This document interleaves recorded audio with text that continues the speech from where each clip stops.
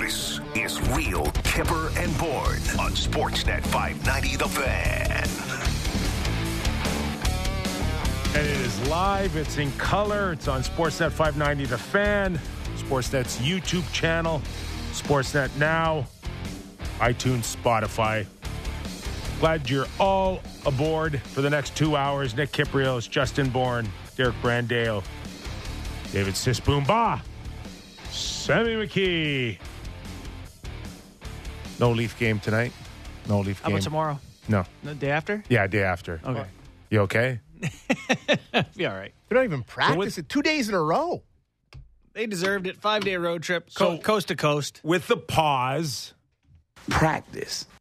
I'm going to start off with some basketball news. Oh, they're going to go golf. I've just got the itch so bad watching the golf today. But anyways, continue. Not, we're not going players right now. We'll save that for tomorrow. Okay.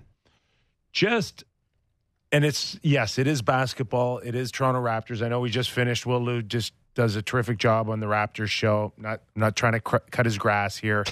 But last night, I watched Freddie Van Fleet Yeah, he go off on an official that I don't think I've ever heard It was the an most athlete go. composed anger. I thought it was incredible. Yeah. And I only bring this up because it's a sports issue. Yeah.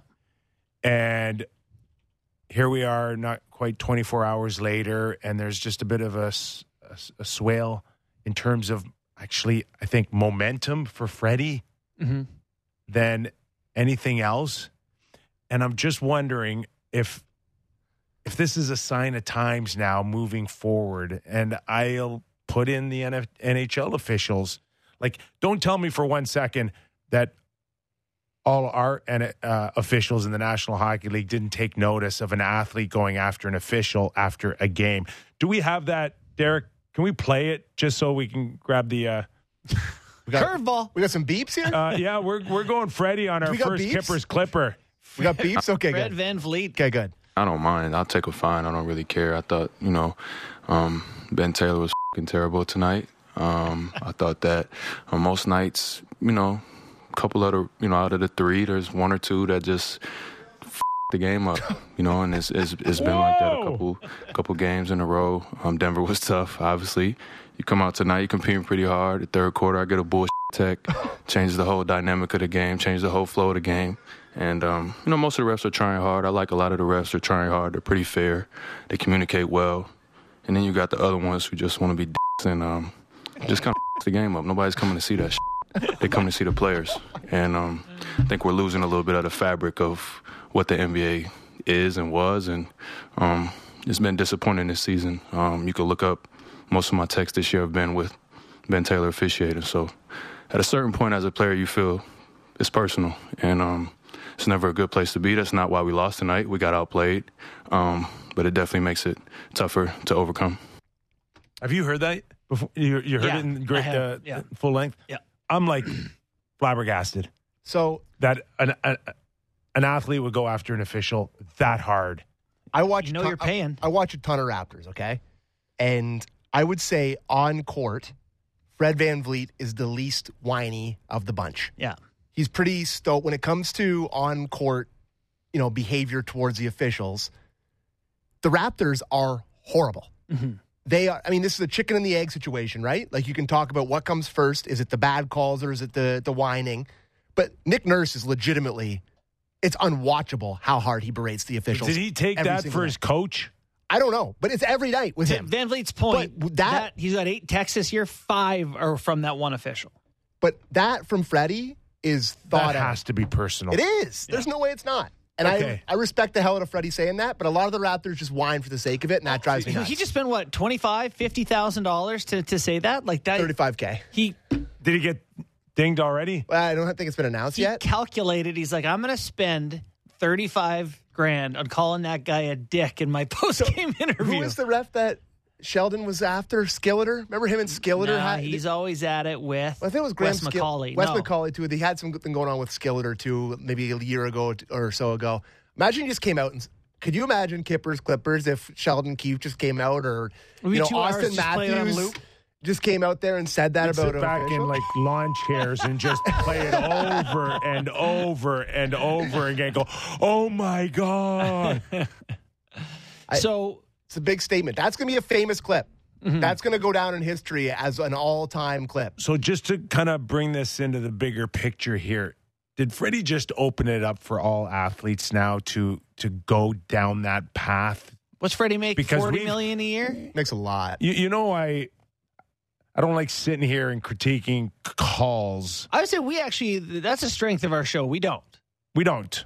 I can't ever And I do remember feel coming for here and being officials. like, Sometimes and- I'll throw one Yeah. here and there. And well, you're still on Yeah. the interference call in Game 7. Yeah, I won't forget on that one, Freddie. Tavares. Yeah. But I'm just wondering now, did Freddie open it up for even NHL players now to go, listen, if I think it's personal, if I think we're getting ripped off here, and to a lesser extent, maybe even Sheldon revisits the way he, why am I backing off when there's some officials who may be out to get me? Well, couple thoughts on that. First off, 4 guys on the team, 5, maybe 6, can afford to do what he did. Most of the guys are making $750 to $2. They're not going to spend that money knowingly. So it would have to be Okay. one of the superstars. The other side of that is what I hope could happen is in the NBA, there is a post-game, I don't know, say a presser with the refs, but like Pool reporters. get some commentary and, okay, big moment. You guys didn't make a call on that play. What happened?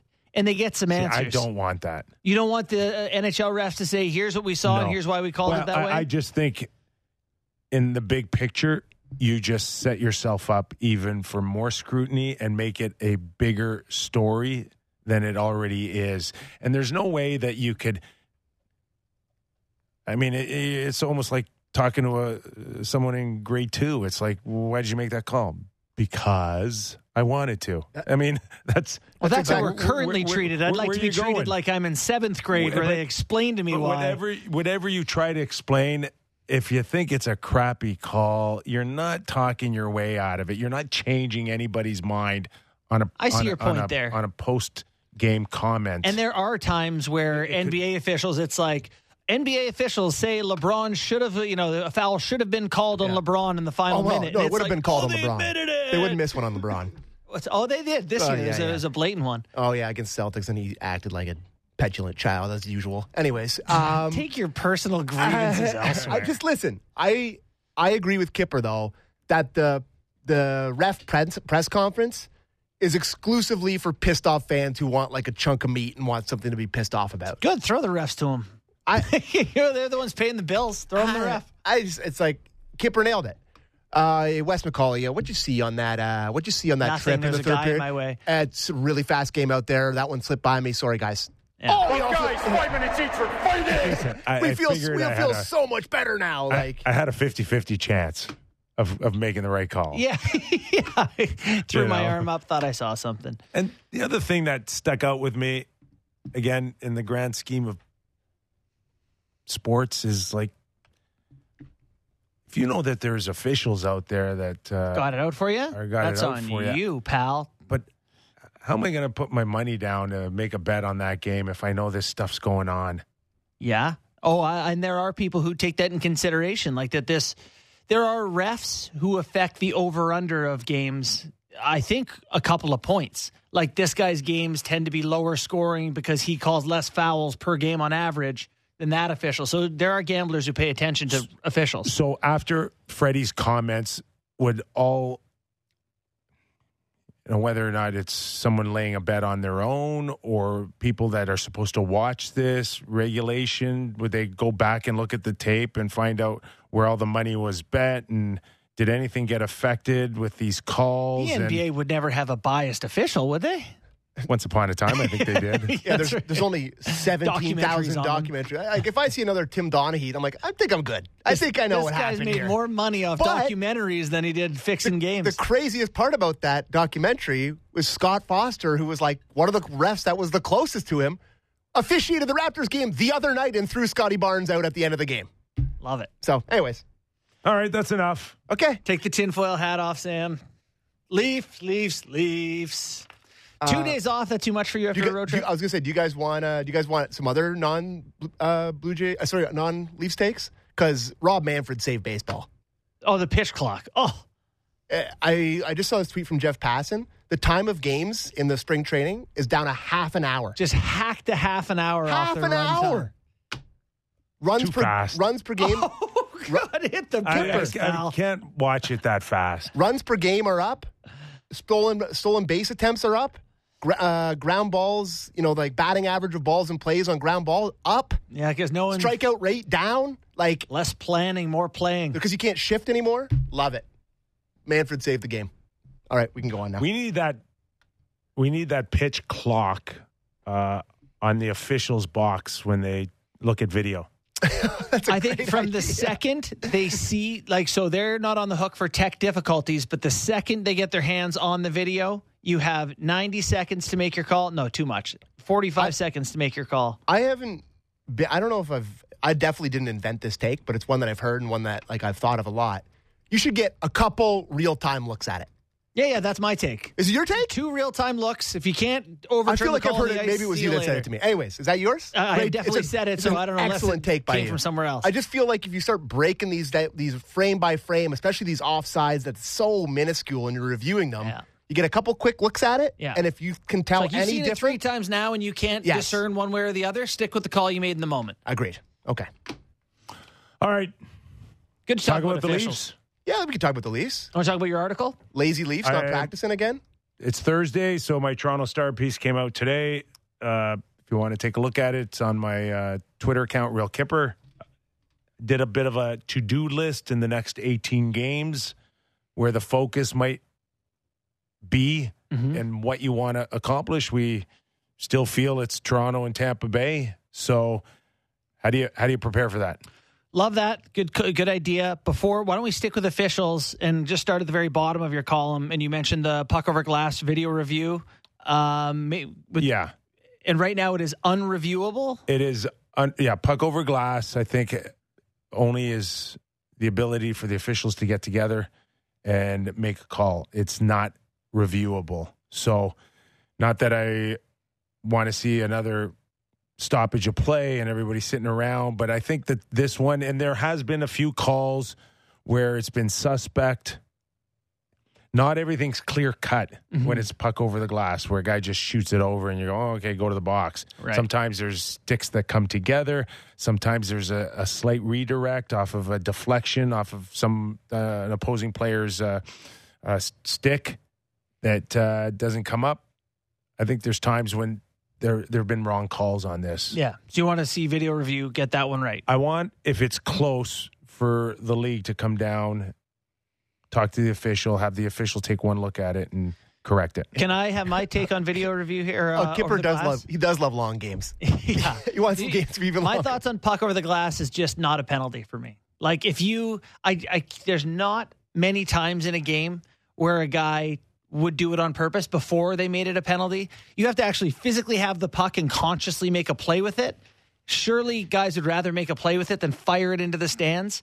If the odd time it happens, I don't know. It just doesn't seem like worth a penalty to me.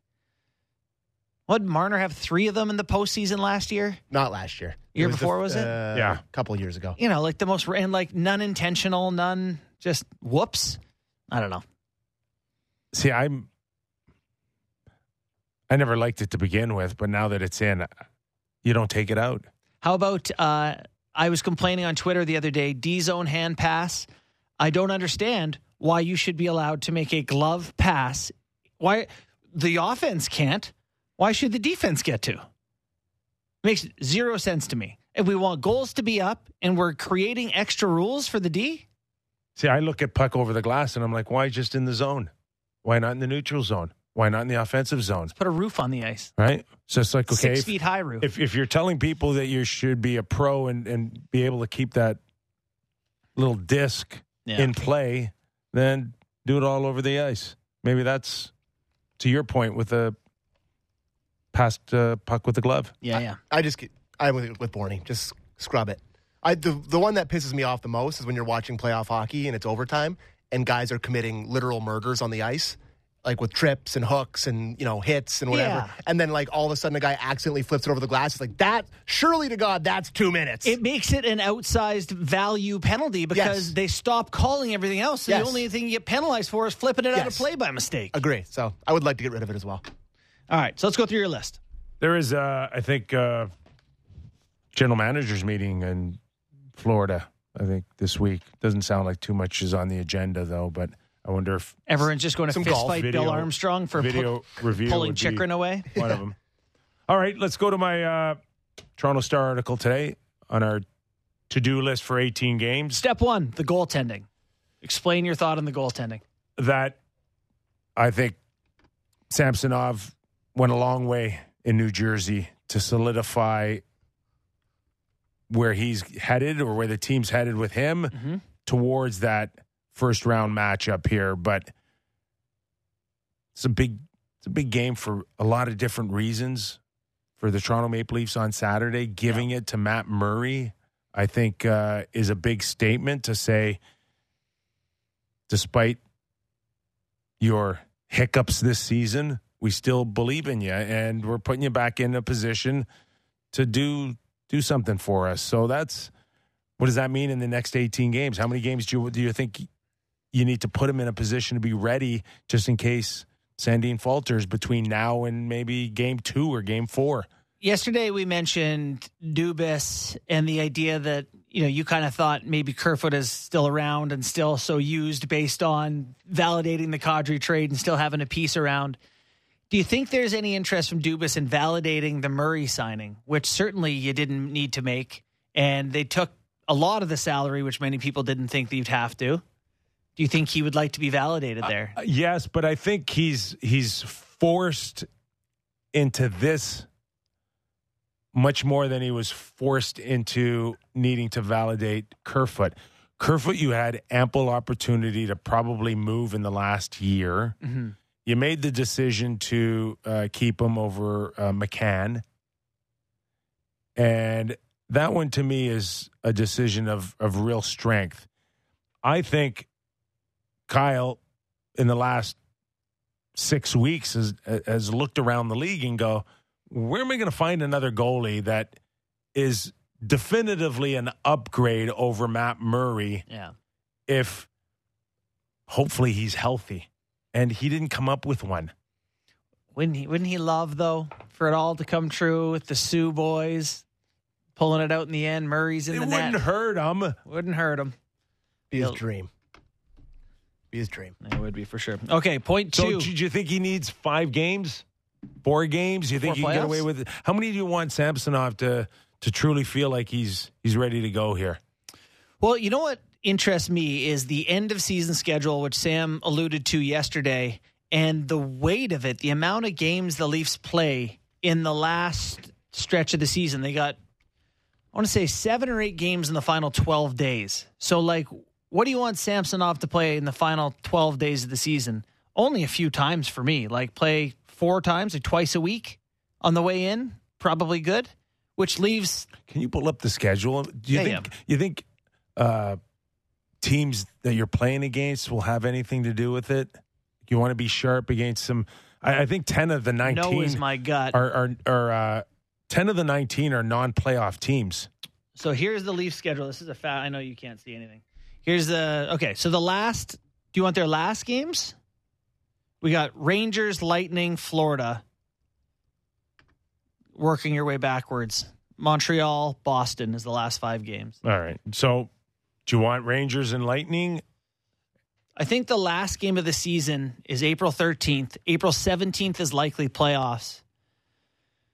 I think you probably go April 11th for your starter. So he plays Tampa Bay. Ooh, Tampa Bay is on the 11th. Do you want Sammy to go then have a week off before game 1? Do you want to show your cards? That's what I was going to say. If I get to control who's starting that game, it's not the guy starting game 1. Okay. So then Samsonov would go April 13th against the Rangers. Yeah. Or April 10th, the day before the Tampa game against Florida in the back-to-back. Yeah. That's the one. There you go. So then he plays a week later. He has a week off before playoffs. Is that too much time off? So just remind me, Kipper, that you said you just want Matt Murray to do 5 games before the end of the year? Yeah, I do. 18, 13 to 5? Jeez, I don't know. I Too can't, many? No, not enough. I can't see it being that little. Oh, really? Yeah. Okay. Like 5 games, that is... 12-6, 11-7. I would say closer to 12-6 or 11-7 to me. Okay. All right. But still, like I think 5 seems way less than 7 to me. That's a clear delineate between starter and backup if you're doing it like that. So if you're trying to figure out that Tampa game, how do you figure Boston? Because it's not a back-to-back situation in Boston. That one, call up Wall for that one. No, you don't. I don't want him to see either of them. What's the You idea? got to give them one. You can't hide your goalies. Can't hide them, Sammy. Goalies are your goalies. I'm with JB. Don't be that guy, Sammy. He's getting us set up with Sean Reynolds here to talk Jets. You watched that Jets game last night? I did, yeah. Wasn't that great on TV? Yeah. Oh. Well, we'll get into it with Sean Reynolds here, but yeah, the Jets liked their game. I'm joking. The Jets did seriously like their game. 40-plus shots? Pounded him. Marc-Andre Fleury was like vintage. Lights out. Oh, he was a road hockey goalie, just rolling around, having a great time. Jets look a little frustrated at times, but... Are they now in real threat here of maybe losing a playoff spot? The only reason I say they're not in trouble is because it's the Flames chasing them, and the Flames are kind of a disaster. All right, let's bring in Sean Reynolds, Sportsnet reporter in Winnipeg. Sean, thanks for joining us. We're just touching on the game last night, and a disappointing one, but one that left Rick Bowness awfully positive.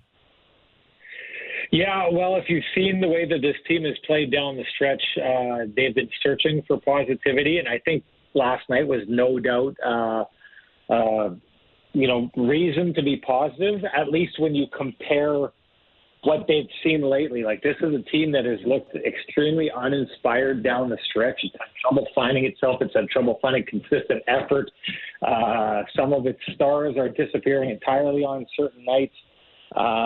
So the fact that they at least look like they deserved to win that game is reason for celebration at this stage if you're a coach, because you're just looking for signs of life that you can build on. You're looking for a pulse to see if you can get the body going and standing up.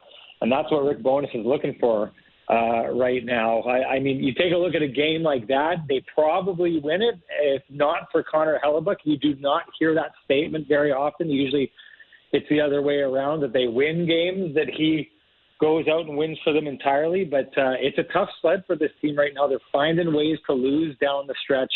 But playing the game the right way is a reason for a moral victory at this stage, because they need any kind of victory they can get. Yeah, Niederreiter, I thought, was their best player last night. But for people who don't know where the Jets are in the standings, they're in the second wild card spot right now. They're only a point behind Colorado for third in their division, but the Flames are 4 points behind them. Like, it's, not dire, but time to be nervous for sure. They're going to need Hellebuyck. Last night was a stunning game. The one wrister on the 2-on-1 was unexpected. I mean, is it too much workload for him? Is it just an unlucky time for him to go cold? What's going on with that guy? Yeah, I don't know, because he has gone cold as of late. It's, his last 4 or 5 games, he hasn't been doing that well. It's just been a combination of things down the stretch where when his performance has been there, the team around him, their performance hasn't been there. And then on the few nights where he seems to be off, it ends up costing them. And last night was a good example of that. It's just, Kipper, I'm sure you know what it's like to be in a room where it just seems like everything has gone wrong. At the beginning of the year, this team couldn't lose, right? This team, the interesting part about last night's game is it's a game where the Jets go out, they pile up 45 shots or whatever it is. The opposition has 22, and somehow they don't win the game. Well, that's usually the way it's been the other way. Like, the Jets are very used to being the team that allows 45 shots, only gets 20 shots on net, and somehow finds a way to win that game. They've won, I would wager 7, 8, maybe 9 games this year in that manner. Back then, everyone used to say, well, hey, good teams find ways to win games. I always thought that was BS. I always thought it was, your goaltender is bailing you out and you need to start taking this a little bit more seriously. Well, however it's worked out now, the team that, used to be the good team that found ways to win games, now they seem to be the team that's finding ways to lose games. And the one thing no one had on their bingo card was that Connor Hellebuyck would be a problem at some point for them. I don't want to make it sound too drastic. I don't think he's a huge problem, but they're not used to Connor Hellebuyck costing them games, and he most definitely cost them that game last night. We're talking to Sean Reynolds, who does a terrific job covering the Winnipeg Jets for Sportsnet. Sean, at the beginning of the year, I did write off the Winnipeg Jets for no other reason than I thought they would definitely lead the league in off-ice distractions. So many question marks about the future of this team, who the stars are. Blake Wheeler's captaincy was a huge story at the start, all of it. And lo and behold, they had this amazing start, as you just mentioned. But is there a chance that maybe some of these things could, in fact, if they haven't already, catch up to them and this thing kind of gets spinning too far out of control here?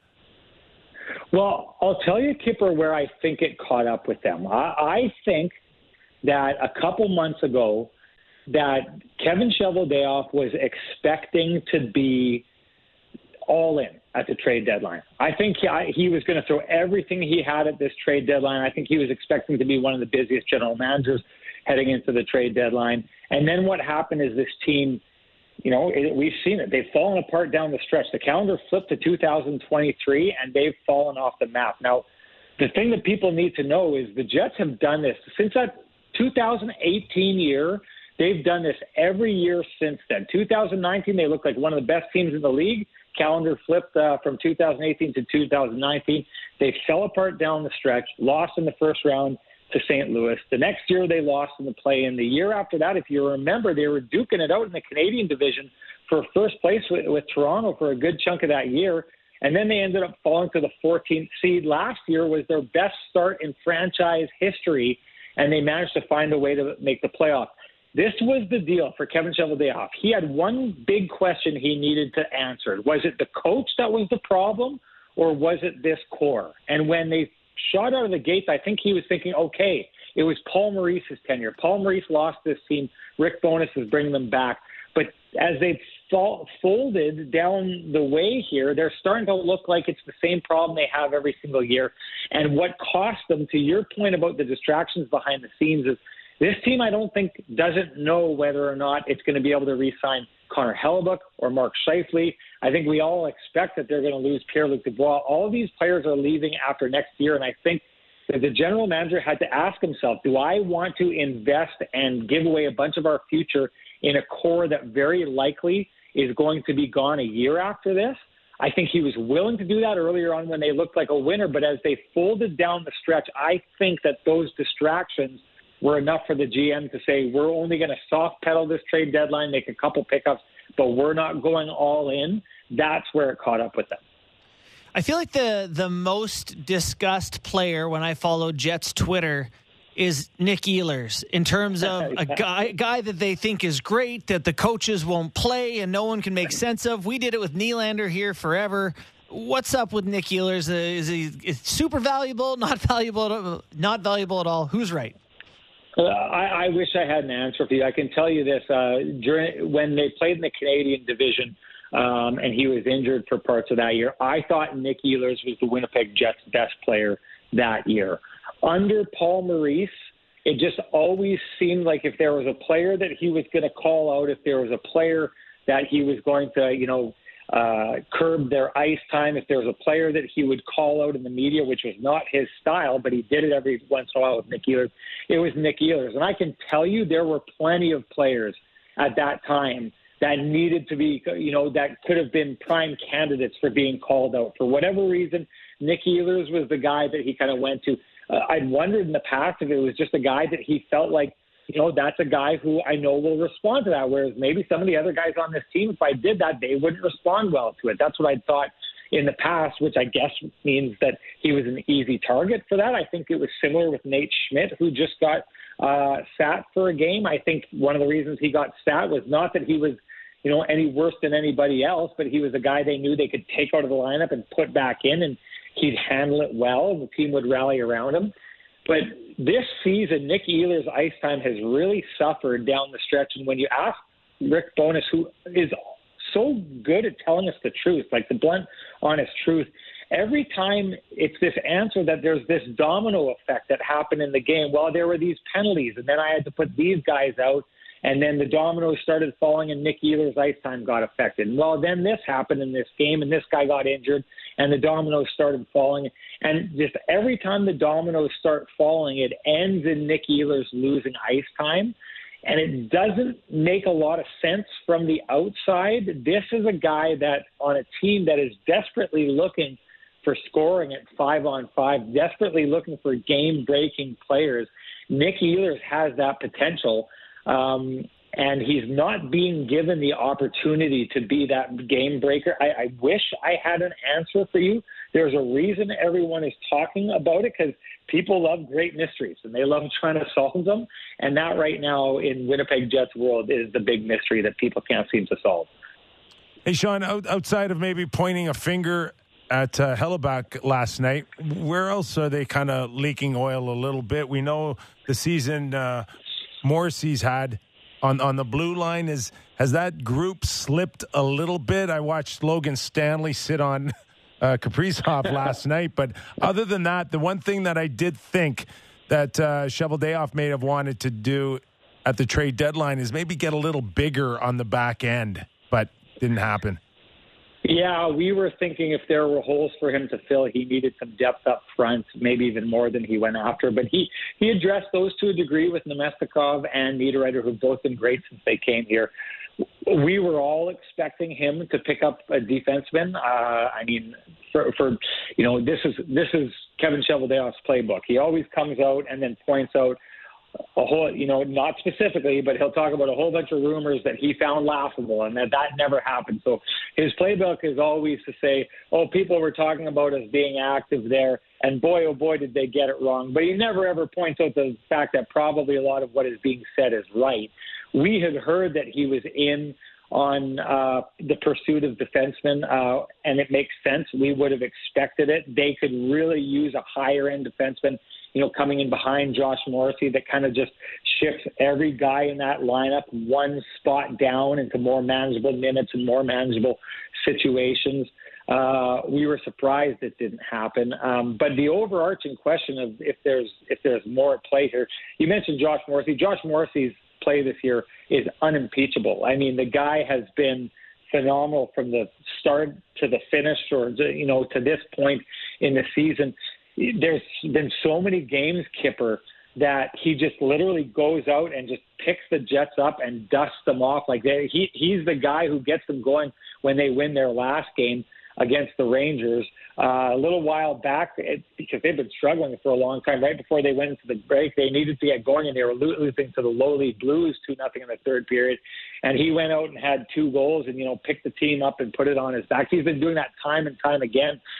The issue is just not a lot of people are following. And the stars that you would be expecting to get the job done, for the most part, hasn't. Their power play has gone ice cold. And, I mean, you talk about the collection of stars they put out there on that power play that just can't seem to get it done and really haven't looked dangerous for a while. That's a big issue. But the thing here that worries me most for Jets fans is that last year the Jets would come out, when they were playing down the stretch and trying to make a push for the playoffs, and they could come out, and I remember a game, I think they had 7 goals last season in a game against the Tampa Bay Lightning. Like, they'd show how capable they were, and then they'd show up the next game and they would just be absent. And I've seen a lot of that from them down the stretch here. Now, you were talking about Rick Bowness and that game last night. He's talking moral victories. He's saying if we play like that down the stretch, we'll be fine. I entirely agree with him. But the idea that this Winnipeg Jets team, from what we've seen of them over last year and this year, the idea of them being able to bring a consistent effort for the last 17 or so games of this season, there's no expectation that that's a given. This team has shown time and time again it can come out and look like world beaters and then look like they forgot to show up the very next night. It's the biggest problem this organization has had for a long time now. Well, then I'll get you to just, handicap that Central Division. Right now you got two teams struggling. Obviously the Jets being one, Dallas struggling a bit too. Wild have won, I don't know, they're 9-0-2 in their last 11, and Colorado is on fire again. What do you think about the way this is all going to shake out by the time we get to playoffs? Well, you mentioned that Colorado is 1 point up on the Jets, but they have 3 games in hand. Yeah. Other than that, the crazy part about all this, my setup for this game last night was on February 10th. The Jets were 7 points up on the Minnesota Wild. And after last night, Minnesota Wild are 6 points up on the Jets. That's a 13-point swing in 26 days. Wow. That's insane. Wow. That's almost impossible for that to happen. So I take a look at this right now. I look at the standings. The ship has sailed on the Jets getting anything but a wild card here. They're too far behind. The numbers tell us they can't get back up into that spot. So they are basically now in a dogfight with Calgary. And until very recently, I'd said with great confidence the Jets were making the playoffs because as much of a kind of crap show that the Winnipeg Jets are, that the Calgary Flames have been equally so, if not more so. But they're showing a little bit of life here. The Jets are showing that there's blood in the water. If there's anything that can get a team like that inspired, that would be it. But the one thing I had thought was the numbers just lined up. It wasn't long ago the Jets were 7 points up on them. You don't close 7 points with 17 games left unless you just entirely fall right down and you can't get up. Well, that's happened with the Jets. But the other part of this is they play one last game, these two teams. So now the Calgary Flames are 4 points back. There's 17 games left. If I'm them, I'm just saying all we got to do is close 2 or 3 points, and then it comes down to that game. We give ourselves a chance. What the Jets have shown the Calgary Flames, and I guess the Nashville Predators, if you want to put them in that camp as well, what they've shown them is that there is now a path for those teams to make the Stanley Cup playoffs, and it didn't look very long ago like there was not a path. The Winnipeg Jets have opened a door, and they're peeking out and they're holding their shoulder against it, but they're not holding it very strongly. They're giving motivation to teams that probably didn't have a lot. Now that they do, that I think changes things again. There's blood in the water here. If those Sharks want to wake up, they can be circling very quickly. One more before I let you go, Sean, and that's we know that Winnipeg market has been challenged this year and few non-sellouts. Where is the vibe now with Winnipeg fans? Optimistic or pessimistic about finishing this thing out to gain a berth in the playoffs? Well, I think this says a lot, Kipper. We were expecting around the trade deadline when Kevin Cheveldayoff was not that active, we were expecting there to be a really angry fan base. I get the sense from the players they're not happy that there was inactivity. I think this says a lot. I would say my interactions with fans, and that it's no scientific poll, but a lot of the interactions I've had with fans is people saying, "Good, I'm glad they didn't mortgage the future for this team," and I think that says a lot about the lack of faith that there is in this team, in this market. I think people are thinking that even if the Jets do make it down the stretch and get into the playoffs here, that they won't last very long once they get in there. I see that there's a huge chunk of this fan base that is expecting them to tear down in this offseason, and I think there's a lot of them that are looking forward to it. I think this core, since 2018, they put this core together and said, show us what you can do. And it really hasn't, come up to the expectations, the lofty expectations that were set with that 2018 monster season that they had. It sounds to me from the conversations I'm having, a lot of people are looking forward to what comes next and what a teardown and rebuild looks like. And that should tell you everything you need to know about how much faith there is in this market for this team. Sean, great stuff, man. Really appreciate your time. Thanks for doing this. Anytime, my friend. Thanks, Sean. Sean Reynolds. He knows that team pretty well. That last point is a really good one. People are kind of like, okay, this is disappointing. We don't think this core is it, but what does it look like after them? in a flat cap world, having cap space is a massive asset. I mean, they're only a couple years away from being freed up of a lot of money. I really think that Timo Meier was the guy that they needed. They just couldn't convince him or to really sign there long term. They needed that commitment. It's one thing to trade for a guy, but it's another one to find him walk out the door a year later. Mm-hmm. And I really believe that guy would have been perfect to let the exit go in the next 2 years on Blake Wheeler and maybe even Scheifele. But it didn't happen, obviously. You know, I still think if you're the Jets, you should have made that trade if it were there for them. Like, you can qualify him at $10 million and, you know, whatever you have to do to make that work, I don't know. But let's say you qualify him at $10 million, prime age player, he probably gives you $10 million in value, a la, you know, Marner, Rantanen, those type of guys. Except against the Leafs the other night. Right. Not very good. But, you know, he's probably worthwhile. And if he's not going to resign there, then you're going up to the deadline with a massive asset. Recoup your... Yeah. Yeah. It's a good point. You know? I don't know if you get it all back, Right. but... And that depends on how good he is, too. Try to convince him, yeah, for sure. Okay, Sammy, we good? All right, we're going to hit the break, and Don Waddell, general manager of the Carolina Hurricanes, is going to join us. If you did a poll amongst, like, a lot of fans, would they know today that the Carolina Hurricanes are the second best team in the NHL? Don't know. No. We'll ask Don that question. They deserve after more the love. break. Yeah, they do. So let's start with Don Waddell after the break. Maybe. You're watching and listening to Real Kipper and Bourne, and we're glad you're aboard. Smart takes on the biggest stories in sports. The Fan Drive Time with Ben Ennis. Subscribe and download the show on Apple, Spotify, or wherever you get your podcasts. This is Real Kipper and Bourne on Sportsnet 590 The Fan.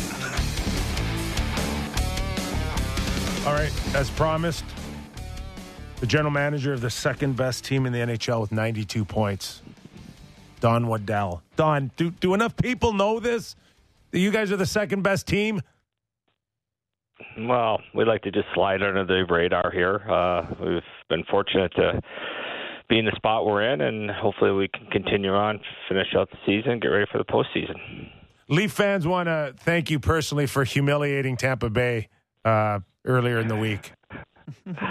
Yeah, I think we caught them at a good time. Not that we didn't play a very good game, but you know, those things happen. We've seen it with lots of teams, but no, it was a pretty entertaining game to be at home in front of a full house.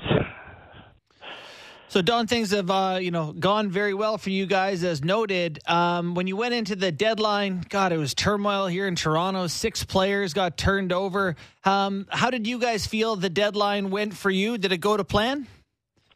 It did. You know, we went in with needs. You know, we felt that we didn't want to lose anybody off our current roster.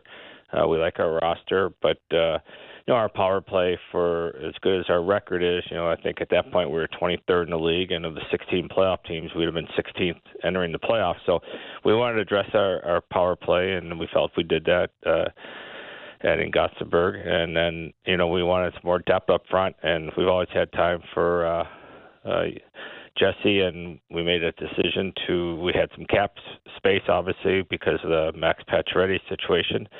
And we felt that those 2 players, bringing them in, would give us another little lift and not break up our team the way we were going. Was there a thought of, that we heard the Timo Meier rumors, but, you know, Max Pacioretty has still shown that he could score at a great level, and, you know, feel bad for him with his situation of hurting his Achilles tendon again. Is there any thought, Don, of maybe even bringing him back next year after a couple of setbacks? Yeah, no, we went in, you know, this summer, and we were fortunate to add him and add Max. And, you know, the heartbreaking thing there, we won the game the night he got hurt, and it was the most somber locker room I've ever been in, because the players watched how hard he worked to get back, and for him to play 5 games and score 3 goals and then re-tear his Achilles, it was just a big blow, not just to the organization, but more personally for Max himself. So to answer your question, yes, I think he's going to come back. Whether, you know, we can work something out with them to bring him back, we'd like to have him here. He's been a great influence around our locker room because he's been in the locker room every single day through his treatment and being with the guys. So, I think this type of injury that everybody tells me I'm become an expert on Achilles tendons, that once you have that second surgery, it's 99.9 that injury is not going to come back. So, we got a ways to go here. He's got a long rehab in front of him, but watching how he approached the first time around, there's no reason to think that he won't come back a second time. Don, you guys are such an interesting built team in terms of forward depth. You look at the fourth line right now, just pulling it up quickly online, looking at Stastny, Stepan, Nason. Like, you guys are, it's not your typical construction. You guys use all your 12 forwards. Is that something your coach likes? Is that something you sought out, or is it just sort of circumstance? How do you come to design a team that looks the way yours does? Well, we look at it a little differently, that it takes goals to win hockey games. And, it doesn't matter what line we throw out there, two things have to happen. They have to be responsible defensively, and all those players are. And we need them to contribute offensively. And they've also done that, too. So, everybody builds their teams and sets up their lineups, differently. That's just our approach. It's been working for us, and we're going to continue with that thought process moving forward. You mentioned Gostisbehere for your power play. How about Jesse Puljujarvi and what he brings? Obviously, you didn't trade for a top 5 overall pick, but you did trade for someone that you can be, that you believe that can be a serviceable player. What did you see enough out of this player to bring him on board? Yeah, we're very familiar with the player. Obviously, the draft that he went, we got 2 of the other guys, Svechnikov and KK, that were drafted there. So we're very familiar with the player. Obviously, he played with Sebastian Aho in the World Juniors. I've talked to Kenny Holland about him for almost a year, and Kenny did not want to trade him, and he got in a situation where he had to move some salary cap out to make the move he did on defense. And I remember he called me that morning and said, "Are you still interested?" I said, "Absolutely." So we think we wanted to get a little bigger on the right side. We believe he brings speed, and he knows how to play. He's got to be given that opportunity to get back to where we all think he can be, and I think it's going to be a good fit for all of us. Don, I watched some clips online of watching Rod Brind'Amour welcome guys into the lineup and talking about the family there. Rod Brind'Amour is obviously integral to the culture of the Carolina Hurricanes. It just feels like a unique group. What is it about your team that feels unique? Just in general, the Carolina Hurricanes seem unique to me. Is that a fair assessment from the outside? Yeah, it is. And I think, one of the things that Rod's never going to ask anybody to do that he hasn't either done or still does himself. We're the way we play, we're very we try to play fast, and we feel like we're one of the better conditioned teams in the league, which is no surprise, leading by Rod. So, we always say, in our locker room, it's if you can't create a culture, it's got to happen on its own. But if you put the elements in place for it, the players want to play for each other. They feel like a family out there, and they want. We play a man-on-man system, which is no surprise to anybody, and everybody's got responsibilities. And so if everybody takes care of what they need to do, they're watching out for each other, then we're going to have success with that kind of style.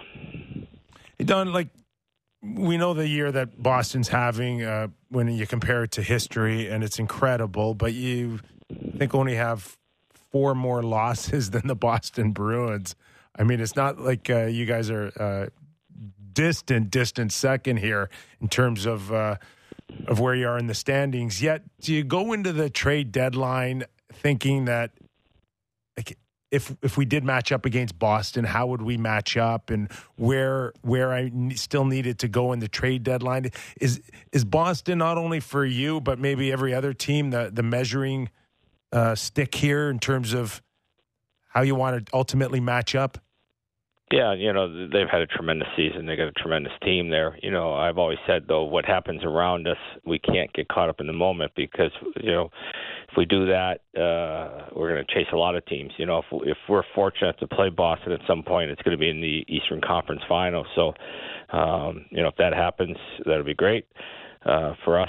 And we'll try to beat them. But what they do and what other teams do, I don't really get caught up because, what happens is, and I did it as a rookie, younger GM, you put your sights on a player and they keep asking for a little bit more and a little bit more, and you finally give something that you don't really want to give, but you get caught up in the moment. And so that's why I think the strategy going into a trade deadline and free agency for that matter is, make sure you have a good solid plan, and, you're not going to get every player you go after. It's just the way the business is.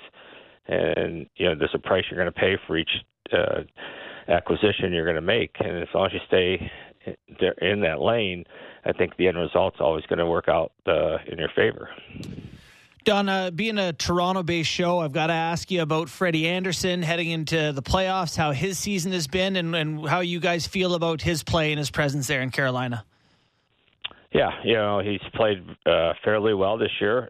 He's played really well late here. Had the shutout the other night against Tampa, even though it was probably one of his easier shutouts of his career. And not taking anything away because the third period he did have to make some good saves. But, it was a big blow for us last year when he got hurt prior to the playoffs.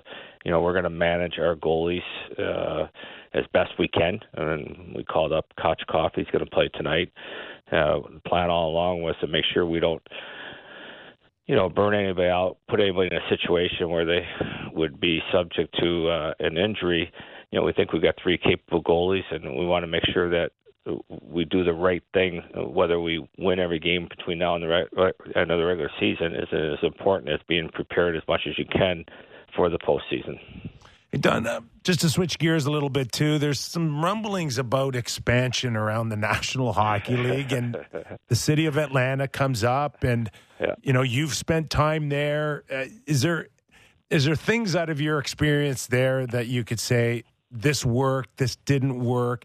Is there any world you envision that Atlanta could come back to the National Hockey League like Winnipeg did? Yeah, I think there's lots of challenges. One is the arena that we played in as the Thrashers is no longer available. They've retrofitted it to a basketball-only arena, so you'd have to build a new building, which in today's day is probably another $800 to $1 billion. So that would be the number one thing. Secondly, obviously, it's going to be up to the commissioner whether we ever have expansion and where that might be. I know there's some other cities that have been talked about for multiple years, but today's day, what I've said is hockey's so much different today even than 15, 20 years ago when we started in Atlanta, actually 25 years ago. The popularity of our sport has continued to grow, and you just look at attendance around the league. You look at the excitement from the markets, all these markets that what Florida did last year, what Tampa Bay's done in the last 6-7 years. The sport continues to grow, and the popularity is incredible. So there's a lot of cities, I think, that would work in the right situation with the right type of ownership and the structure they'd have in place. And, there's no reason why Atlanta couldn't be one of those. Hey, Don, really appreciate your time. Wish you the best of luck the rest of the season. It's going to be fun to watch. Thanks for your time. Always a pleasure, guys. Thanks for having me on. Thank you. Don Waddell, general manager of Carolina. I haven't watched a ton of Carolina, but every time I do, you're like, yeah, that's a good team. Here's my hot take on Carolina. Everyone's good. Like every player, there's no one on the ice where you're like, oh, here comes, the couple of bums that round out the lineup because they ran out of money. Like I mentioned, their fourth line is Paul Stastny, Derek Stepan, and Stefan Nason. Third line, guys like Martin Hook, Stahl, and Fast. Like, they're good. Listen to this decor right now. Jacob Slavin and Brent Burns, Brady Shea and Brett Pesce, Calvin DeHaan and Shane Gostisbehere. Like, that's a good decor. Okay. That's 5 deep and Gostisbehere. Don't look, don't cheat. Scores. How many points does Brent Burns have this season? Oh, I love that you're asking this question because I have no clue. 35. 50. Really? Yes. Does he really? Yes. I think he's 38, 37. Wow. 50 points on D. What a move that's been. I get that, there's no weather factors to attract players in Carolina like there is, say, Winnipeg or Edmonton. But the guy left California Oh, I see. Yeah. to go to the Carolina Hurricanes. Not exactly on everyone's first wish list. I don't know. I think Do you? Well, personally, I am talking. personally, If it you would like appeal to golf, me. it's Yeah, a like great part I of the can world. see why people don't. I bet you it's gorgeous this time of year there, right? Okay, like I'm not talking Yeah, about. yeah. I'm not talking about mountains, and I'm not talking about you're an I get your hour point. away from the beach. I'm talking Carolina Hurricanes. Gotcha. It is not a prestige organization when you look at the No, Rangers or the nothing. You It's know, just and you got an owner that likes to metal. bargain shop and get everybody as cheap as possible. Having Yet, success there. yet the guy said, "I'm coming. Yeah. You want me? I'm coming. I'm greenlighting you. Yeah. Trading for my rights." Yeah. Well, two thoughts on that. Again, I find Carolina very appealing because, Sam mentioned there's golf, seems like a good climate. You're kind of out of the radar or under the radar a bit at times. Seems appealing to me. But Brent Burns is he's a bit of a wild card himself, isn't he? I've always Dude's a little out there. loved him. Yeah, in a positive way, And like Carolina. I'm not patting myself on the back, but I called right off the bat that Erik Karlsson and Brent Burns, no good. One alpha dog on the blue line, Yeah. not two. And the chemistry that sealed his fate, Brent Burns. That contract to Karlsson sealed his fate. All right, we're going to switch gears here. Usually we're probably about 5 or 10 minutes away from a break, but we're not because we got Keith Jones on the line right now. Keith is a busy guy. We figured we'll sneak him in now because he's, I don't know, got a really important meeting or something. I don't know. He's got a real job. Jonesy, what are you rushing us for? I got to get on the team bus, and I don't want to be talking while the whole team. What do you think of the coach, Jonesy? Hey, He's sitting beside him. What's Torts going to do to you, Jonesy? Exactly. You know that routine, Kip. It hasn't been that long since we both played. Believe me, we've all been there, guys. We have, but you've been retired for a long time now. The days of being scared on a team bus should be over. Yeah, you're probably right about that. All right, so you can say a lot more when they're not around. How is the Philadelphia Flyers? How is Torts? And I loved his post-game comments on the spear from D'Angelo, where he's like, he really wants to say he loved it, but he wish I'd speared him twice. He can't. So, I mean, is that as exciting as it got this season? The spear to Corey Perry? Yeah, there's no doubt that the latter part of the season has been rough. I really thought they maintained and stayed in the fight for a little bit longer than I think their talent suggested that they would. So the Tortorella effect was certainly part of the reason for that. But they really hit the wall. They've had some really tough games recently, and they're going to be in for a tough one tonight against Carolina. So I think that I would say overall it's been a move in the right direction. They're establishing the foundation, but they got a lot of work to do. Well, it's an interesting division that they're in there. Obviously, a lot of good teams. New Jersey has taken a step. How serious should we take New Jersey as a Stanley Cup threat? Because they've only recently emerged, and they don't have a lot of big game experience, I wouldn't say. But boy, that's a pretty good hockey team in the division, isn't it? Yeah, Borny, you start to look and see where are the holes, right? Where's the question marks? I guess in goal, but it's been pretty good all season long. Yeah. On the back end, they've got guys that have really performed well. Marino was a great pickup for them. He has just, quietly gone about doing what he's been doing since he entered the National Hockey League, overcoming obstacles and becoming a really solid defenseman. And up front, they've got such a good mix. The Palat addition and having him in good health right now is something that I really look forward to watching down the stretch. Numerous times, Tampa relied on him to come up with a big game at the right time, and he's a big reason why they won the 2 cups that they won and also returned to the Stanley Cup final last year. He is a playoff performer, and he's going to help insulate some of the younger players that are getting their first taste of some real competitive hockey. We're joined by Keith Jones, former NHLer and hockey analyst for TNT. So if we're on Palat in New Jersey, do we assume maybe the the hiccup that we've seen out of Tampa Bay could be the fact that they maybe miss Palat a little bit here. What do you make of Tampa Bay? What do you make of Vasilevsky going through what he's going through, 15, 16 games out? Yeah, I don't worry about the goaltender. I do think they have been really sloppy in areas that they normally aren't. I don't know if they're just taking a breath to try to gather themselves before they try to make their fourth straight run to the Stanley Cup final. That could play into it a little bit, but they are a different team in some regards.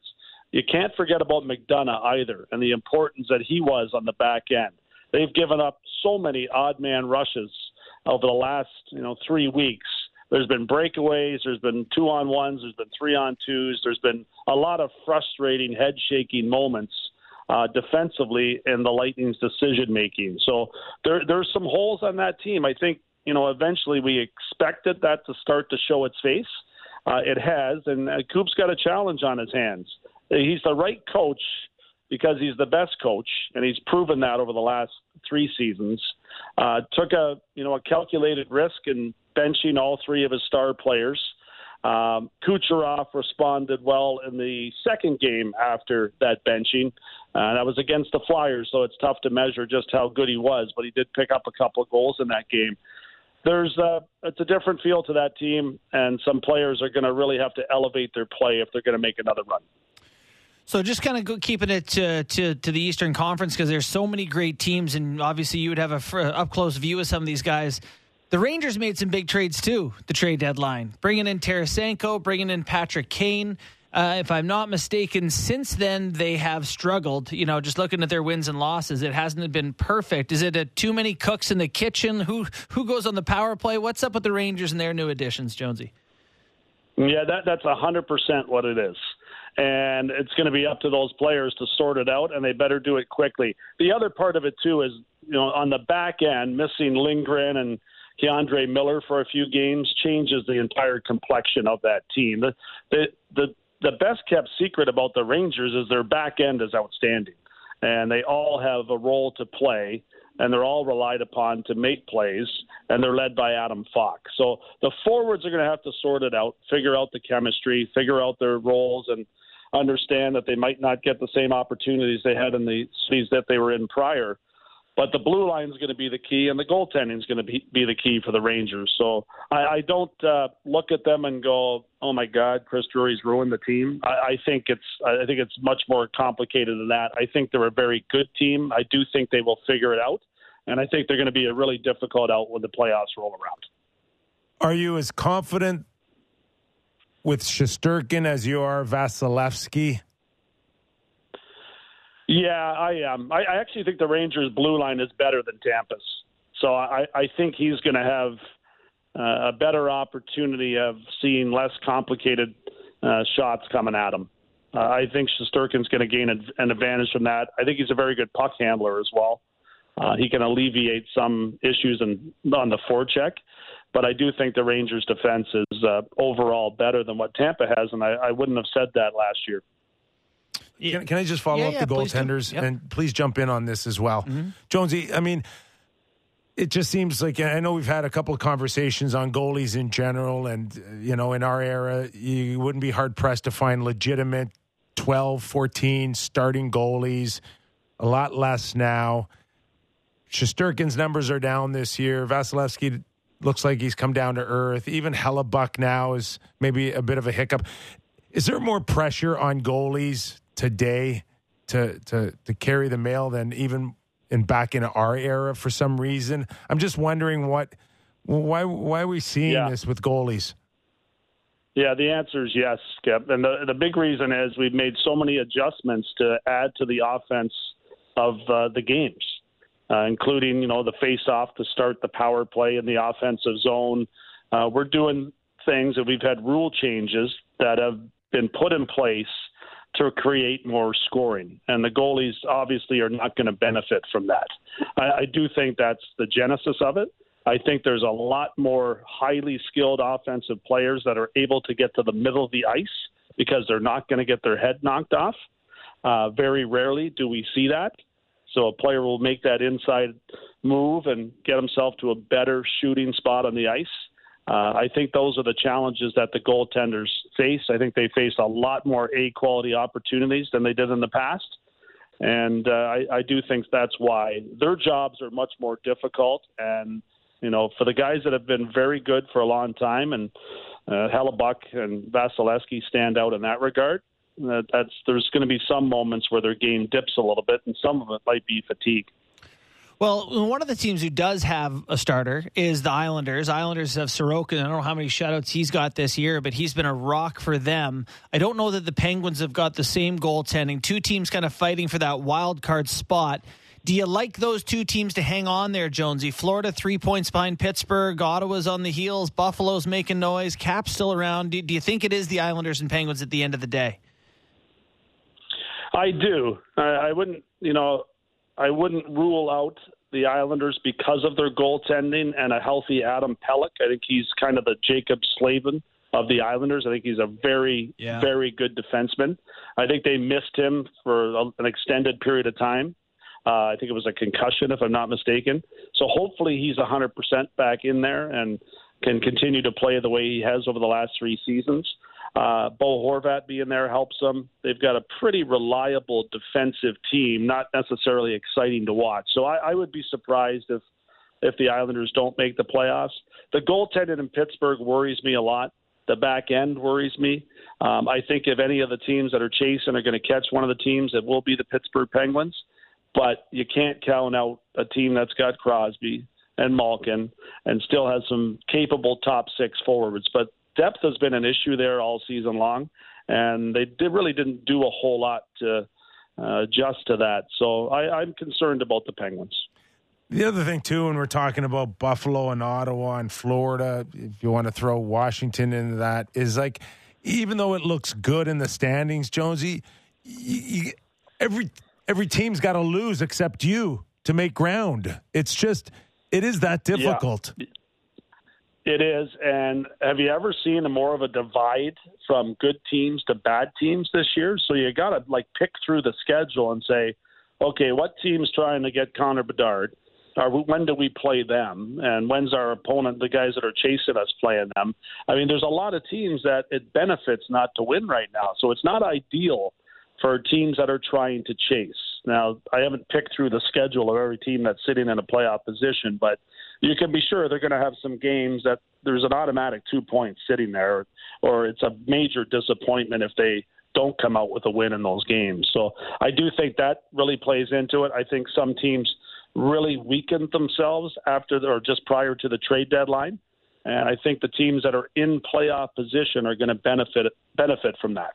Well, one of those being the Leafs. Haven't asked you about them yet. They went heavy. They went and got Achari and Lafferty and McCabe and Luke Shen and, not the guys you would think of as Kyle Dubas types. Is this enough? Is this the right direction for the Maple Leafs? It is. It's the right direction without question. And you look around the teams that felt that they, have legitimate chances to make a run this year, they all added grit. If it was lacking, they added character players. They added guys that are willing to, take a punch in the face or deliver a big hit, that play with discipline as well. I think it was a very good job by Kyle Dubas to get his team in place and take away every excuse that's been lying there for the last 10 years. They have no excuses now. The star players have no excuses. They're well protected. And this is the type of team that you need to put together when the playoffs roll around. Tampa learned their lessons and continue to add those type of players when the playoffs roll around. That's the big reason why Tampa got over the hump after that devastating loss to Columbus in round number 1 going back a few seasons ago. And Toronto has finally taken that to heart and decided that they're not going to get pushed around. They're going to find a way to win. Jonesy, no question that the Leaf management targeted Ryan O'Reilly for many different reasons. The biggest one is he's won. He's done it before. He knows the recipe here.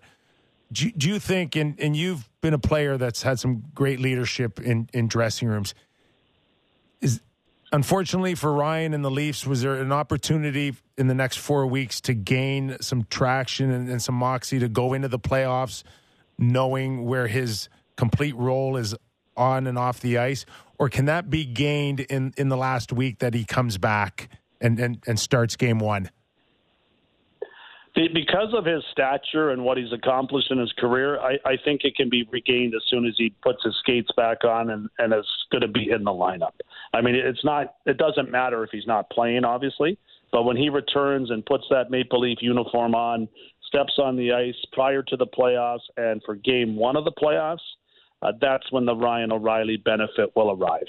And it's not all about how quickly he gets up and down the ice anymore. It's knowing where to be, when to win the key face-off, how to win the key face-off, and how to play under extreme pressure. He's done that throughout his career, and I look forward to watching him, put that uniform on and go out there and lead by example for the players that have been there and tried to get over the hump and have been unable to do so, but are looking to try to be able to do it this year. How about grabbing one of his teammates by the collar and saying, "We need more out of you"? Not that anyone ever grabbed your collar, Jonesy.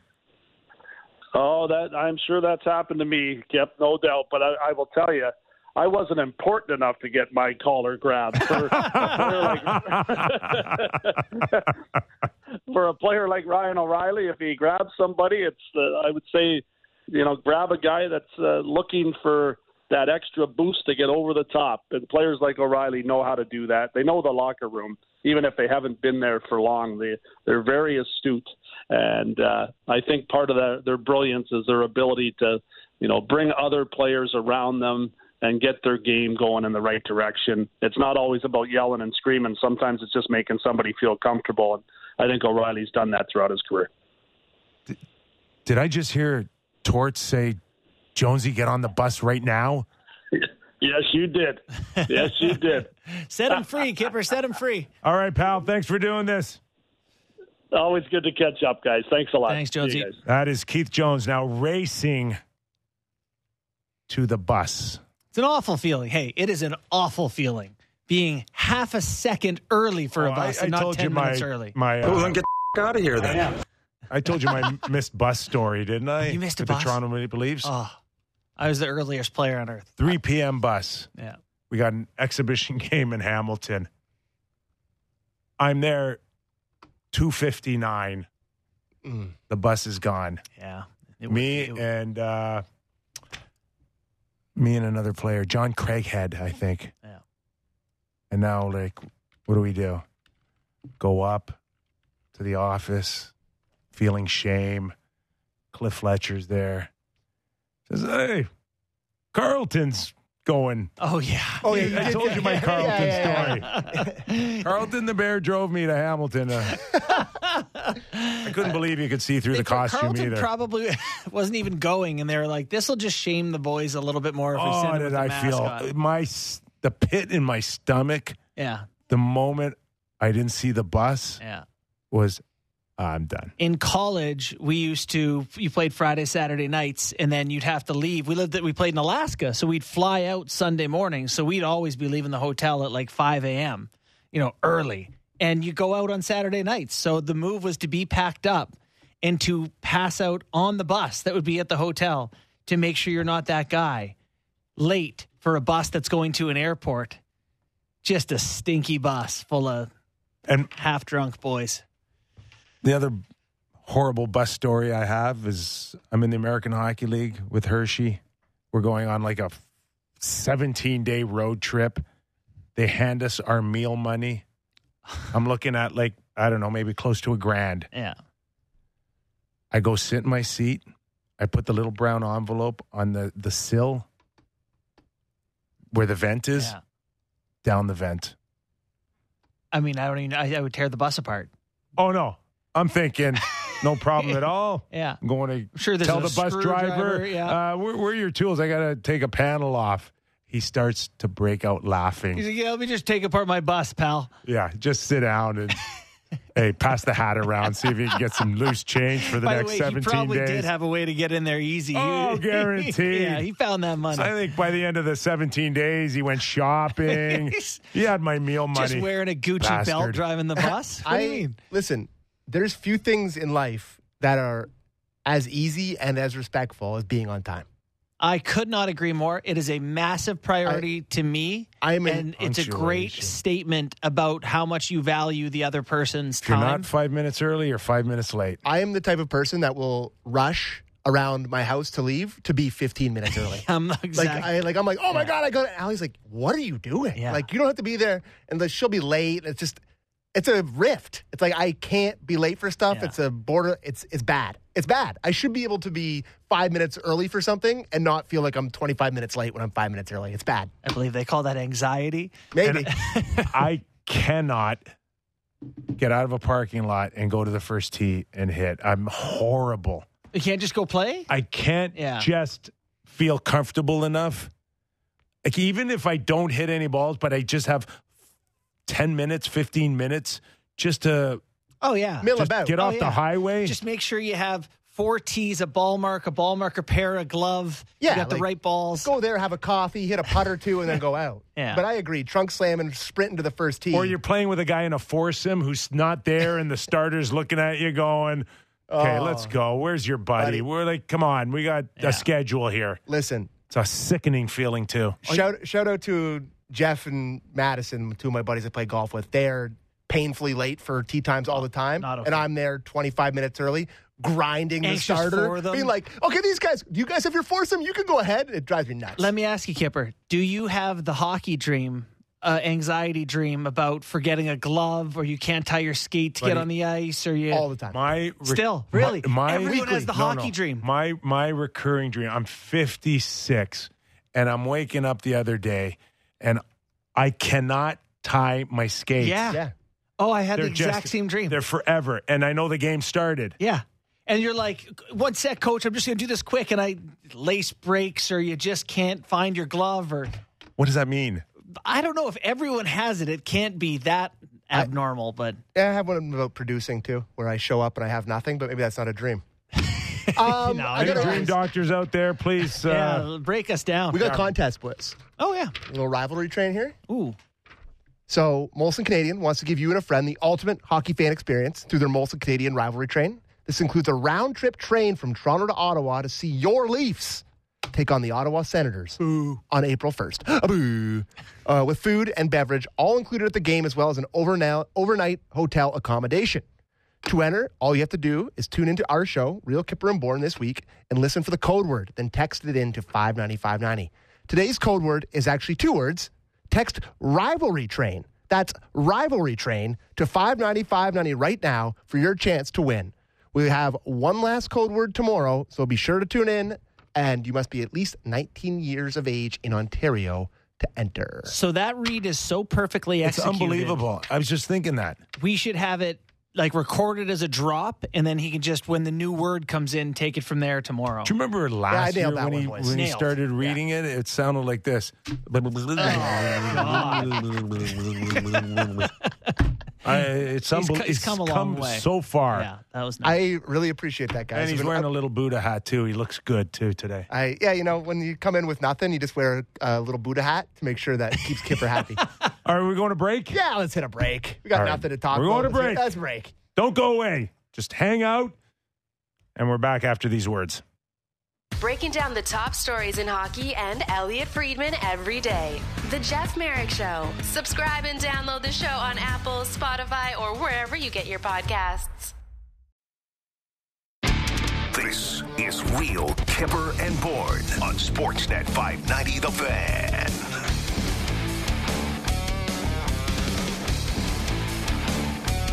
The question that we didn't ask Don Waddell when we had him was his hotshot goalie prospect there, Kochekov. Kochekov? Scored his goal in the American Hockey League, correct? Yeah. And According then- to Justin Bourne, I didn't see it, but yes. Then he went like crazy. He went berserk. Berserk. Do you go full Tuca? Yeah, he went mental. And then the other team said, not going to celebrate NRI like that. And their captain jumped him. And skirmish galore. He gets ejected.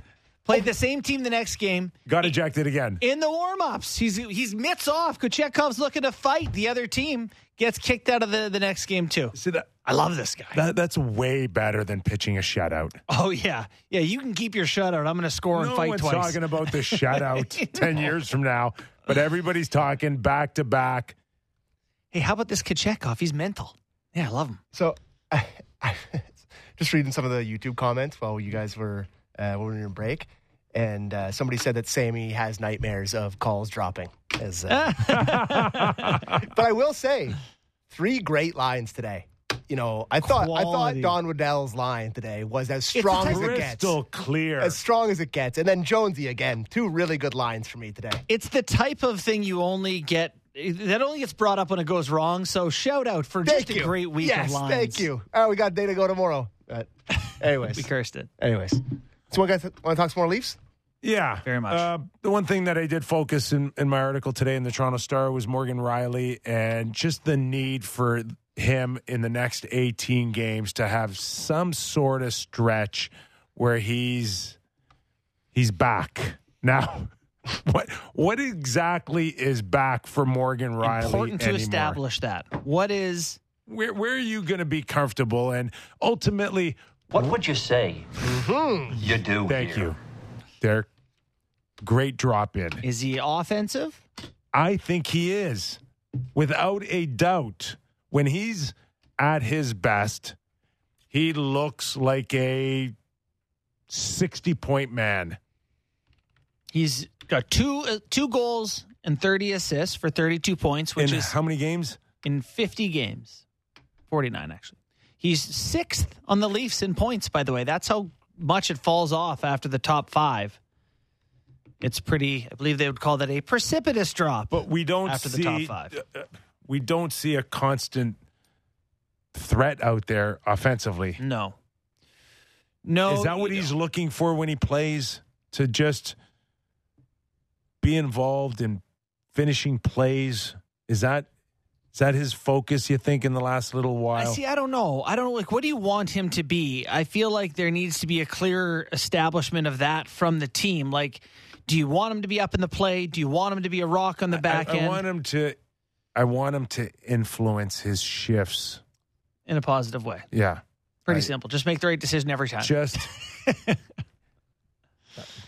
when you think about number 1 defenseman, number 2, whether they're playing 20 minutes, 25 minutes, some of them can play half a game.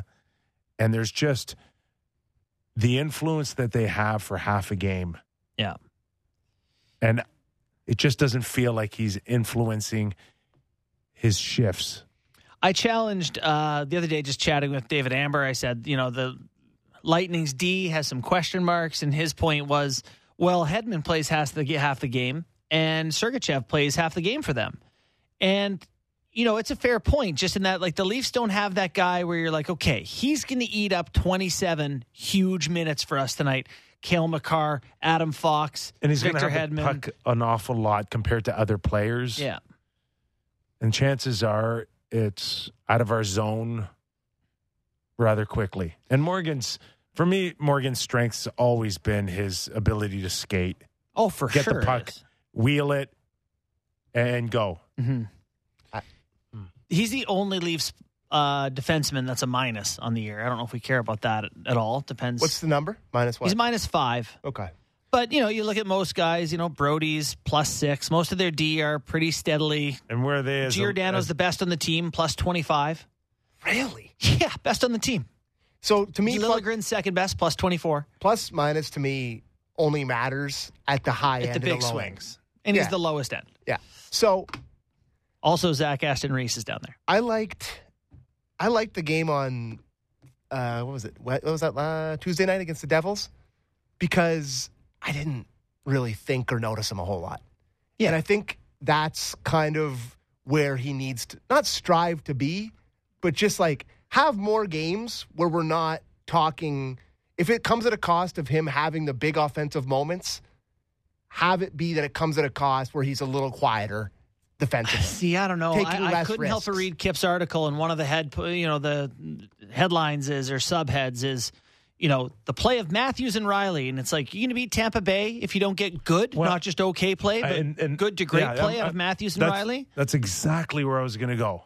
Is there a world where you both envision that if Morgan Riley is what he is today in that first round, he is not getting any better, he's not getting any worse, he is just what he is today. Is there a world you envision that the Leafs can still get by Tampa Bay? Yeah, I do. I think they've. See, I don't. They've added enough here to the back end that they can kind of cover up some of his mistakes. I think that's probably a big reason why they addressed it so much. Mm-hmm. I love what I've seen from McCabe. You talk about Gustafsson, what he is, but he can step in and do that power play. You talk about Schenn playing a grittier role, more defensive role. That blue line can get it done by committee. There's no one out there that needs to look like a bona fide number one defenseman. They played literally their best defensive hockey the entire year, the stretch that Morgan Riley wasn't playing. That reality remains reality. So, and what part of the year? Late November to December? Listen, I understand what you're saying here, Kip. I'm just saying, I'm answering your question. I do think there's a world they can beat But Tampa. That's a different world than the one they're going to enter in April, Sammy. Yeah, I know. But I'm answering your question. I do believe in the group that they've put together if Morgan Riley's not at his best for them to win. I do. I do think they can beat Tampa. Boston? Rangers? Another round? But Tampa? Yes, I do believe that they can do it. Okay. You don't. I don't, no. Okay. Yeah. I think he's got to look the part. Who do you want him to play with to be at his best? Does anyone know TJ's full name, what it stands for? I don't believe that Timothy Jones, Terrence, Tommy John, Tommy John surgery. Tommy John. Yeah. Thomas James, according to Brandon. I'm not The focused. safest guess. I think he can play well with Liljegren. He can play well again with Brody. I'm not focused on that. I'm just focused on him feeling good and having a major influence on the game when he's out there. Yeah, I just want to see him, I think, in these next 18 games then to be the guy you're talking about. He needs to be confident. He needs to be skating the puck. Like Sammy talked about him not showing up in the negative aspects. But, yeah, they may want to let him roam free a little bit and see if he can't find a little something because we know it's in there. But if he's best with TJ Brody, then play him with TJ Brody and let the rest figure it out. You have, it's if you so really helpful want that McCabe can play both sides. Yes. And Brody can too. Listen, I really see a lot of Brody in McCabe. They're very, in terms of just quiet, pretty smart guys that aren't going to kill you. I really do feel like Kipper. You got this look on your face when I talk about McCabe. No, I'm all on board with McCabe. Okay, I just don't ask him to do bigger things than what he's capable of doing. That's all. If he can play, I think he can play. Over 20 minutes a night for you in a playoff. I'm okay with that as a yes top four. Mm-hmm. But not an influential top two. I now, okay, so let's say it's Riley Brody. Have they played Riley and McCabe yet together? No. They tried that? And that's what I'm dying to see. There's so many pairs to try that they need to figure it out. And to your point, it's like you got 18 games left. You want to have it figured out fairly soon. That's going to be the most interesting thing for me to watch the next 8 games is what sort of pairings and line combinations do they take a look at? If you need Brody with Riley, now Schenn's. I think Schenn's in game 1 or 2, just talking about the violence of last year's opening games. I'm really hoping Sheldon just kind of takes a little easier on this. I wouldn't mind at all seeing Morgan with McCabe. Yeah. Okay, so Morgan, McCabe, and then you get. I watched Brian Leetch with Jeff Bukaboom. Yeah. And that guy knew his role to a T. And he allowed Brian Leetch, who's one of the best in history, to just go do his thing. They have to try it. They have to try it next. They should try it tomorrow. Sorry, Saturday. Yes, another day without a game. Yes.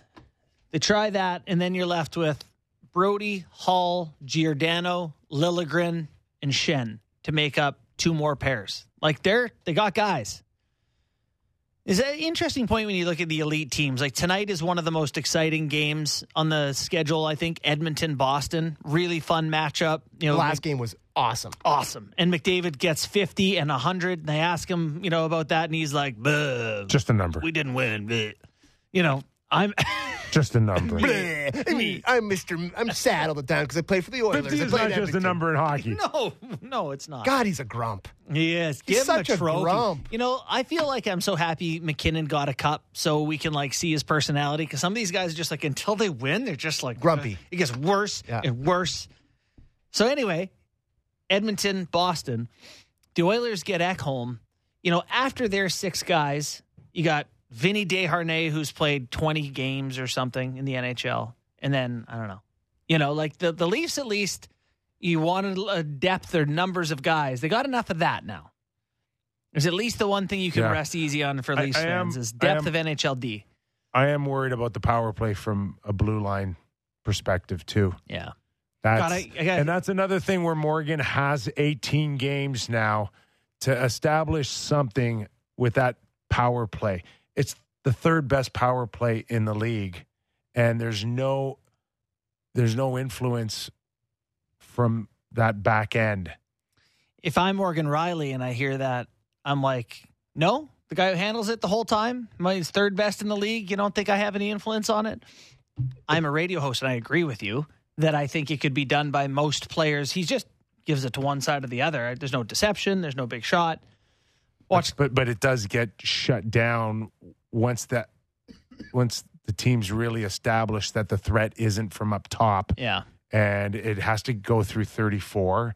And over the year, is that just a coincidence that every time this time of year the power play starts to lose momentum and get shut down? Is that just a coincidence? Well, the most power play points in the team, John Tavares has the most power play goals by a good margin. Not by good margin. Matthews is right behind him. But it ends up becoming can John Tavares score power play, because Morgan's not going to shoot it. So you take away the most dangerous threat, which is seam from Marner to Matthews or Nylander, who's ever on the flank. You take away the seam. So then it's like the thing they leave open is low. And they say, okay, beat us with Tavares. And that gets harder to do. And Tavares is good, but, that seems like the only option. It's also something they're not going to fix, Kipper, between now and I know the thought of Gustafson being there, but you have to put him in a position to succeed. And what does that look like? 7D. The other thing I wrote today is like you just went and upgraded your bottom 6, and it's better. Mm-hmm. It's good. Mm-hmm. It's deep. So what do?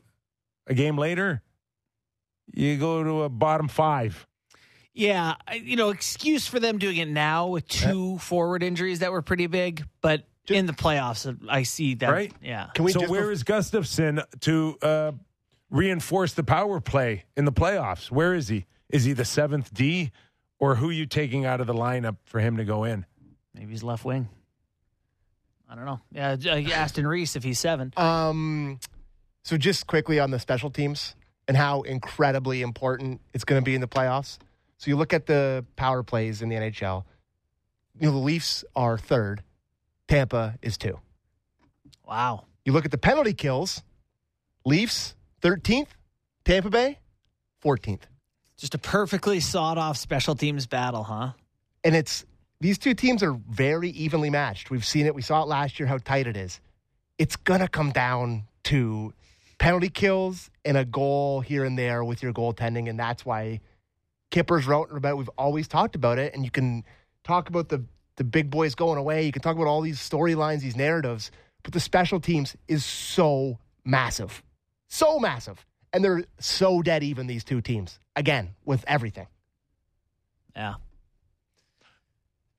Whew. Okay, so if Morgan, we know Sammy thinks that the Leafs can still get by Tampa if there's not a real major improvement between now and then with Morgan.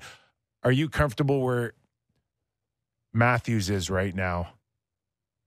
Or in the next 18 games, do you need to see him really get her going here? Yeah, it's that. Or is that is the consistency that he's been inconsistent with the level of his I don't know what presence? the right word. Presence, great word. Thank you. That's it, and that's what it is. Yeah, I think he has been inconsistent there this season, and yes, I want to see him find it for a run of games. It's not, he's not the guy who has the puck. That's Mitch. Mitch has the puck, controls the play. Matthews is supposed to find soft spots and shoot it in the net. I thought last game he did it well. We haven't seen it for a run of games. But we have seen him handle the puck and hold on to the puck and steal pucks and chase guys down and all of that. That's kind of been missing a little bit. Yeah. So I certainly want to see him find that. And I don't want to get to a place where after the year, it's like, well, Austin's been nursing XYZ all year. They say he's healthy. I thought he looked healthy last year. Last game. Maybe it's because I'm just in a positive mood today and there's golf on TV and baseball's great again or whatever, but I'm in a positive mood about Matthews, and there is a part of me that's creeping in that once game one starts, there's going to be a switch flipped. A switch flipped. I really do think that there's part of what he's going through this year is what we're all kind of going through in terms of the monotony of playing in a regular season. If that's the case, I expect to see it the next few weeks then. Got a little Tampa in him without the championships. Yeah, right. Yeah. Honestly, you're playing on a team that's pretty much set in your position. And no one cared all year where you're going to finish. And just show me in playoffs. The puck wasn't falling for you early, so you don't have like a chase of 50 goals or 60 goals or anything like we've talked about before. I really do think that there's a chance in the next little while here. And we saw him being a bit more physical against New Jersey, like down the stretch here against some good teams. I do have belief that he's going to flip a switch and it's going to start. I do. That's, I don't disagree. And I could see that, just a lack of inspiration. Tampa's been accused of that in past years, of suddenly having to find it. And that's 100% what's happening right now with them. Like any Leaf fan that's like, oh, there's they're having trouble. You're lying to yourself. You don't think they're going to be ready game one? Like, give me a break. Yeah. That's just it's what's happening. Anyways. Jason Bukala wrote an article today on prospects for the Toronto Maple Leafs. Somewhere out there in the next 18 games is a start for Matthew Knies, is there not? Forgot about that, yeah. So do you want to hear what he had to say? Sure. About, I'm just reading this off of his article, which is excellent breakdown of all the Leafs prospects. But this is Knies is obviously the top one. He said Knies is the most talked about prospect in Leafs organizations. Team asked for Knies to be included in potential deadline transactions, with the Leafs did well not including him in any of their trades. Knies brings a combination of power, pace, and skill. He's taken his game to another level in terms of 3-zone detail in this season. Knies has been deployed in all situations at the University of Minnesota. He has a knack for scoring big goals in the most important time of the game.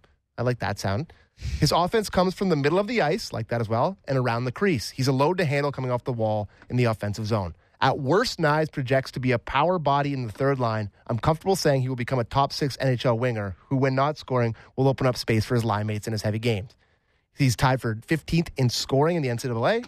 And, his number 1 ranked Minnesota Golden Gophers are currently competing in the Big Ten playoffs. They play Michigan State this weekend in the semifinals. So all that stuff sounds like something you'd like to add to the bottom 6 of your lineup. Without a doubt, you have to, again, when I look at that left side, you have to give him a look.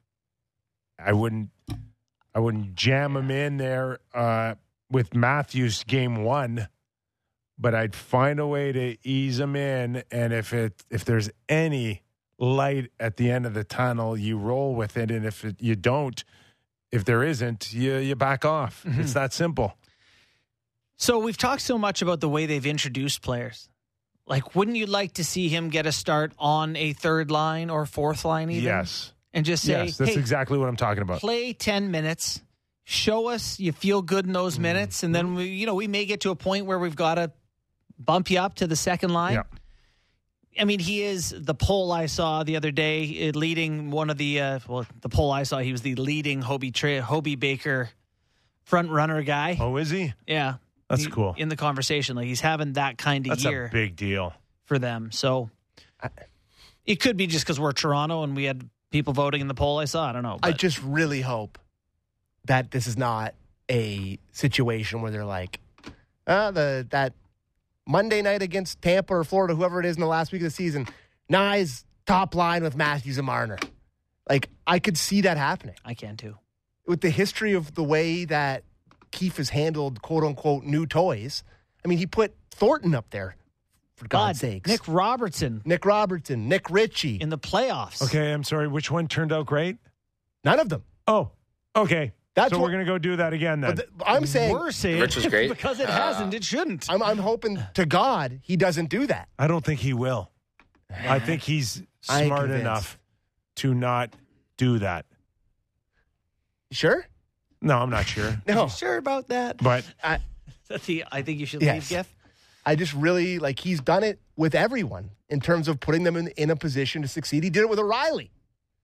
Literally 2 weeks ago when he came here, he put him with Marner and he moved his captain off of center to play him in a ideal scenario to get him feeling good. Like, it's clearly something that they've done. Who was it that was talking yesterday? Was it Fuda talking about how they did with Tyson Barrie? Was that who it was? Yeah. Yeah, it's like, they got scorned by how the Babs handled the Tyson Barrie and they want to put people in the right positions. It's a thing that they do, and I'm concerned that's going to put It's Nyes getting redundant. ahead of his skis. Yeah. There's just like, What? come on. That's Bunting's spot on that line, but Nyes, yeah, it is. right? It is. If you don't have Bunting there, He's there. then something's wrong. Yeah, you're talking about Tavares, Listen, Willie, and I'm not Nyes. saying Bunting is a top number Hold one on. left winger, Yeah. but for the Toronto Maple Leafs, he is. Yeah, no, I know. Nyes, O'Reilly. No. Oh, it is. No, it is. Down further. No, that is down because the second line is going to be Tavares, Willie, and right. Kerfoot. Yarn Croc. Yeah, one of those two. Because you don't, if you're not, you talk about putting a guy in a position to succeed, it's not with Tavares and Willie necessarily. It's probably with a defensive sound guy like O'Reilly, something like that. So That left side isn't a concern for you at all. This is every day, Kipper.